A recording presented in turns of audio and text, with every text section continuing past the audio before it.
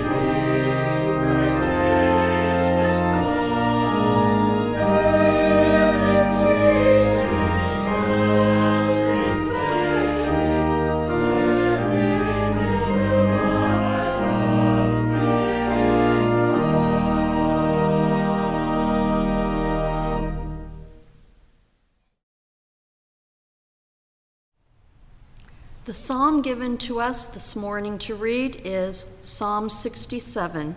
Join me as we read this psalm responsively. May God be gracious to us and bless us, and make his face to shine upon us. That your way may be known upon earth, your saving power among all nations.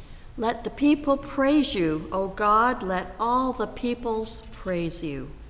Let the nations be glad and sing for joy, for you judge the peoples with equity and guide the nations upon earth.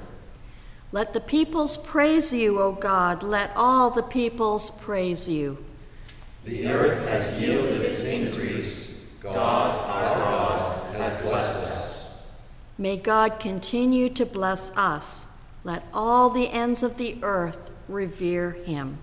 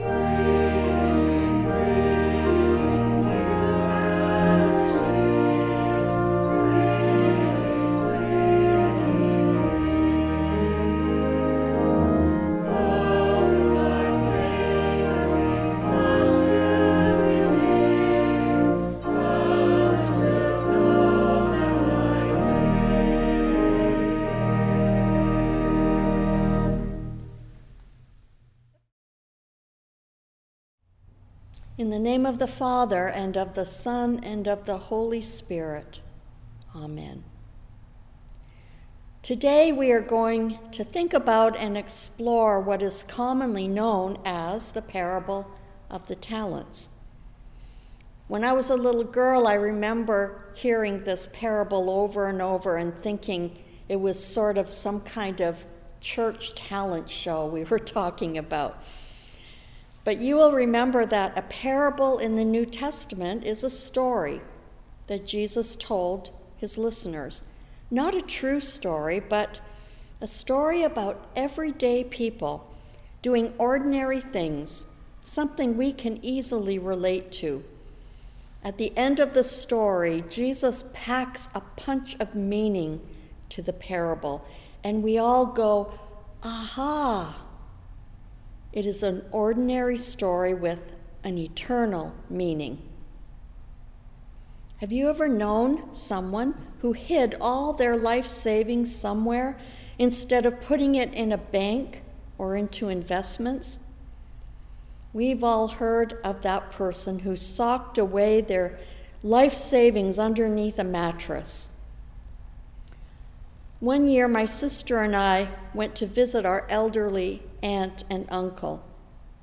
My uncle had Alzheimer's disease, and while we were there visiting them, my aunt went to look for some photos, family photos, in my uncle's sock drawer. Instead of the photos, she found several $100 hiding among the socks.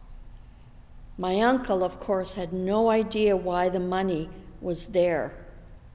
He had, quite literally, socked it away some time before. My aunt was alarmed, but gleeful. That night she took all of us out for dinner to a fancy restaurant. I once knew a man who did not trust any financial institution with his money. So he hid his life savings out in a bush somewhere, and only he knew where it was. I thought that was a rather risky thing to do. We've all heard about the ROI of our investments. That, I have learned, means the return on investment. The hope is that when you invest your money wisely, when you need it, it will have grown in value over time. However, our economy is suffering due to the COVID-19 pandemic, and many people, especially seniors, who rely on dividends from their savings, may be coming up short month by month. Though it is a concern for many of us, the best we can do is hope that in time our investments will recover. The context of this parable is important in understanding its meaning. These are the final weeks of Jesus' ministry. There is an urgency to this story. Time is moving quickly for Jesus, and the religious leaders have rejected the message and the messenger. He knows his days are numbered. Jesus' concern now is for his followers. He is challenging them to get off the fence and to make an all-out commitment to God. With that commitment will come great risk as well as great reward. Those who choose to follow Jesus will be making a spiritual investment in the kingdom of God. It is an urgent message for us today as we navigate these troubling times.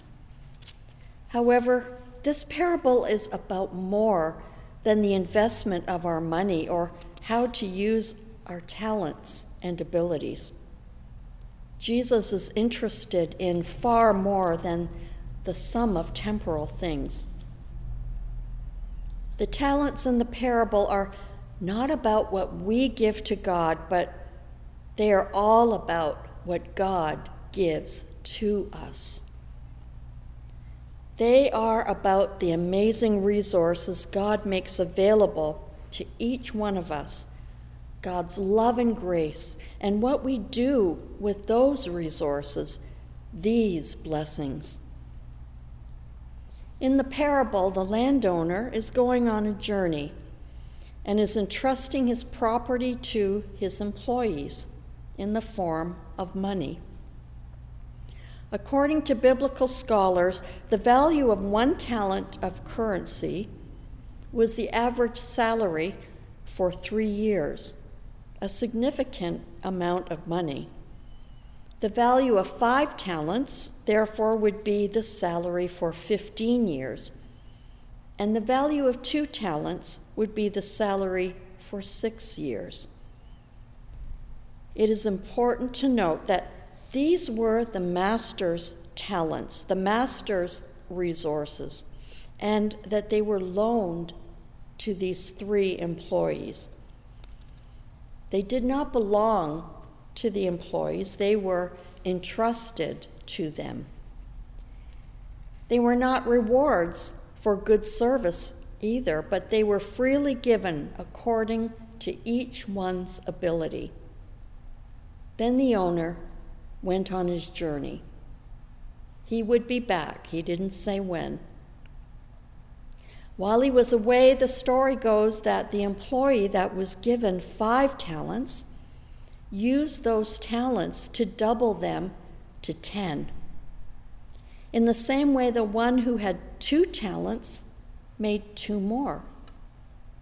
Both of these employees knew that the owner had given them these talents to use to benefit their master, and that they would be accountable for what they had done with their talents in his absence. But the employee who had been given only 1 talent, he went and hid it because he didn't want to risk losing that 1 talent. Well, when the landowner returned from his trip, he came to see his employees to claim his property and to see what they had done with what he had given them. When the first 2 servants proudly told them of how they had doubled their investments, the master praised and rewarded them for their industriousness. But when the 3rd one said that he had buried his 1 talent, the master became angry, fired him, and gave his talent to the one who had been given 5. What has this parable to say to us today? I think it says 3 things. Firstly, that everyone has ability.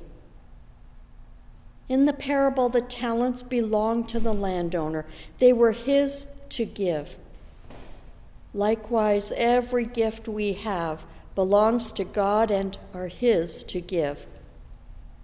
God has gifted each one of us with resources, blessings, and qualities which are entrusted to us to be developed, grown, invested, and used in the service of God's kingdom.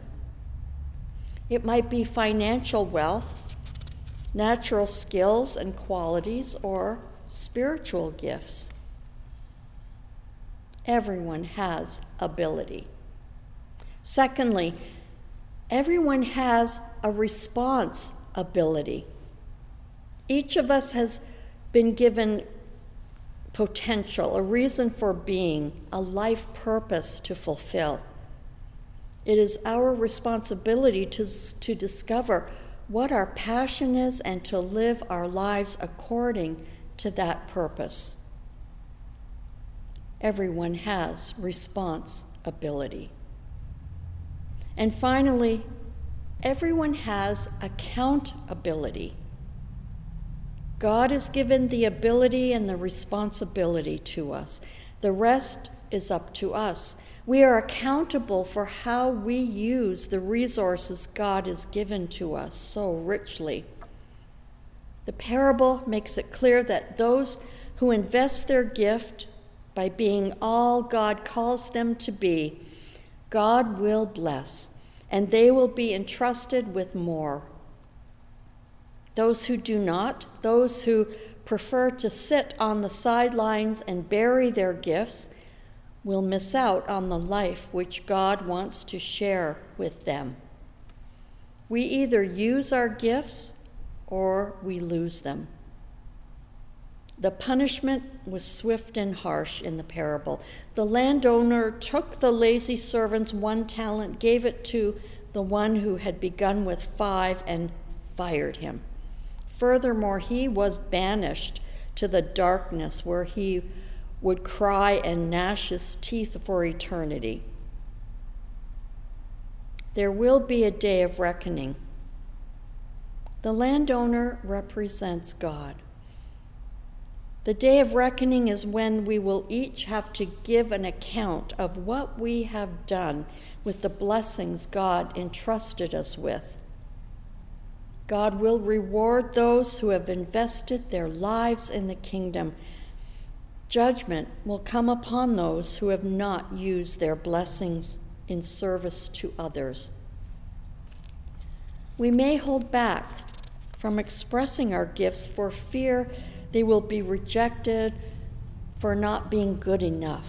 We think, so-and-so would do such a better job than I, and we sit back and let others and watch others live out their passion, serving God with joy, being the best they can be. Others may say, well, I don't have any gifts. I can't preach or teach or sing in the choir like others do. We tend to focus on things we can do well. But what about people who love deeply, who are gracious and generous with their time and help, those who are people of prayer? The parable teaches us that it matters not whether we have one gift or many. What matters to God is who we are, and that we use that ability, that gift, joyfully and freely in God's service, that we be the best we can possibly be. This is the root of our service to God, realizing that all our blessings come from God and are meant to be shared with the world around us. The choice is ours alone. What will we do with what we have been given? Do you have the gift of love? Then love with passion and abandon those whom God has placed in your path, those who are in relationship with you, and those who need someone to love them. As Mother Teresa once said, there are no great deeds, only small deeds done with great love. Our small acts of love and kindness are a large investment in God's economy. Do you have a vibrant prayer life? Then pray for those who so need to know God or to receive God's healing touch. Is your gift one of material wealth? Then give extravagantly and joyfully toward the work of the church and the needs of those less fortunate. Have you been given a strong faith? Then share that faith openly with those who have no hope. Do you have skills and abilities in a certain practical area? Well, offer your time and your skill when the need arises. Only do not be complacent, hiding your gift from everyone, including God, because you will miss out on the most fulfilling and exciting life you could ever imagine, a life full of purpose and passion for God. This is what counts. This is what lasts.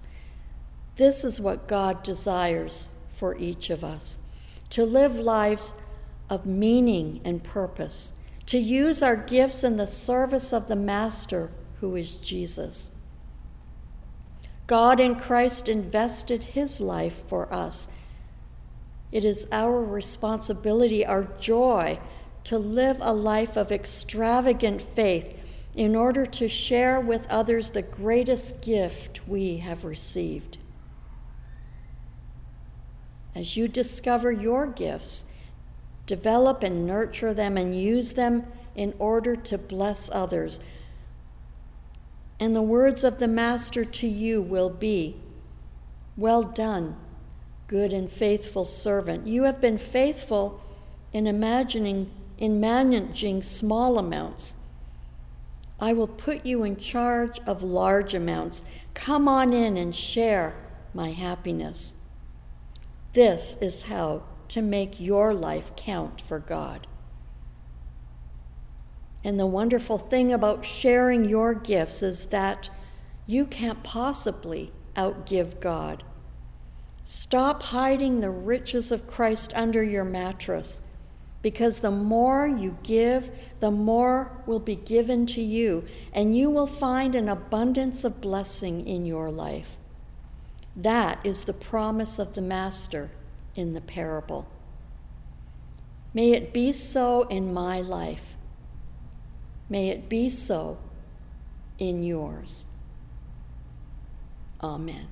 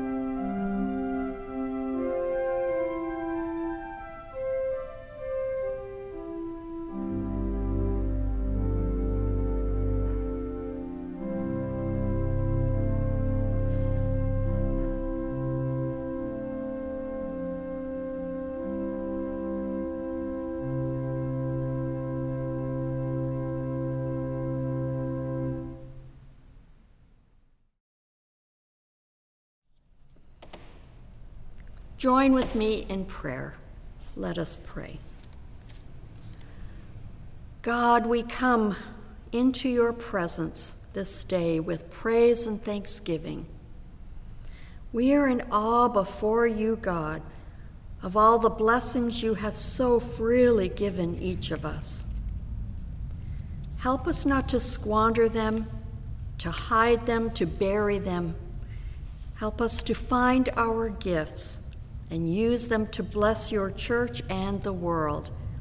Make us instruments of your peace in a world which so needs that peace.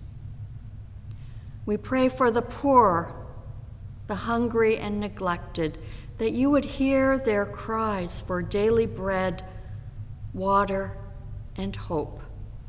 Inspire us to works of compassion and generous giving. We pray for the suffering still rampant in Lebanon, for all that have been left homeless, for the grief of that nation, for an end to unjust government. May our givings to Presbyterian World Service and Development be used on the ground there, as our non-governmental partners seek to meet the increasing needs in that country. We pray for an end to pandemic disease all over the world, particularly in homes for the vulnerable and the aged, and those men, women, and children who have underlying health conditions. As schools all over Canada prepare to open, we pray that our federal and provincial governments would be careful and wise, generous with resources. O Lord, protect our children, our grandchildren, teachers, and all staff in our schools. Hear the cries of your people who are ill or in grief. In this moment of silence, hear the cries of our own hearts.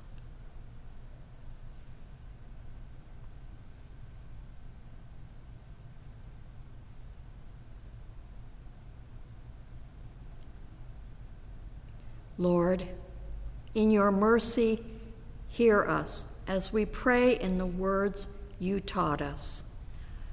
Our Father, who art in heaven, hallowed be thy name. Thy kingdom come, thy will be done on earth as it is in heaven. Give us this day our daily bread, and forgive us our debts as we forgive our debtors. And lead us not into temptation, but deliver us from evil. For thine is the kingdom, the power, and the glory forever. Amen.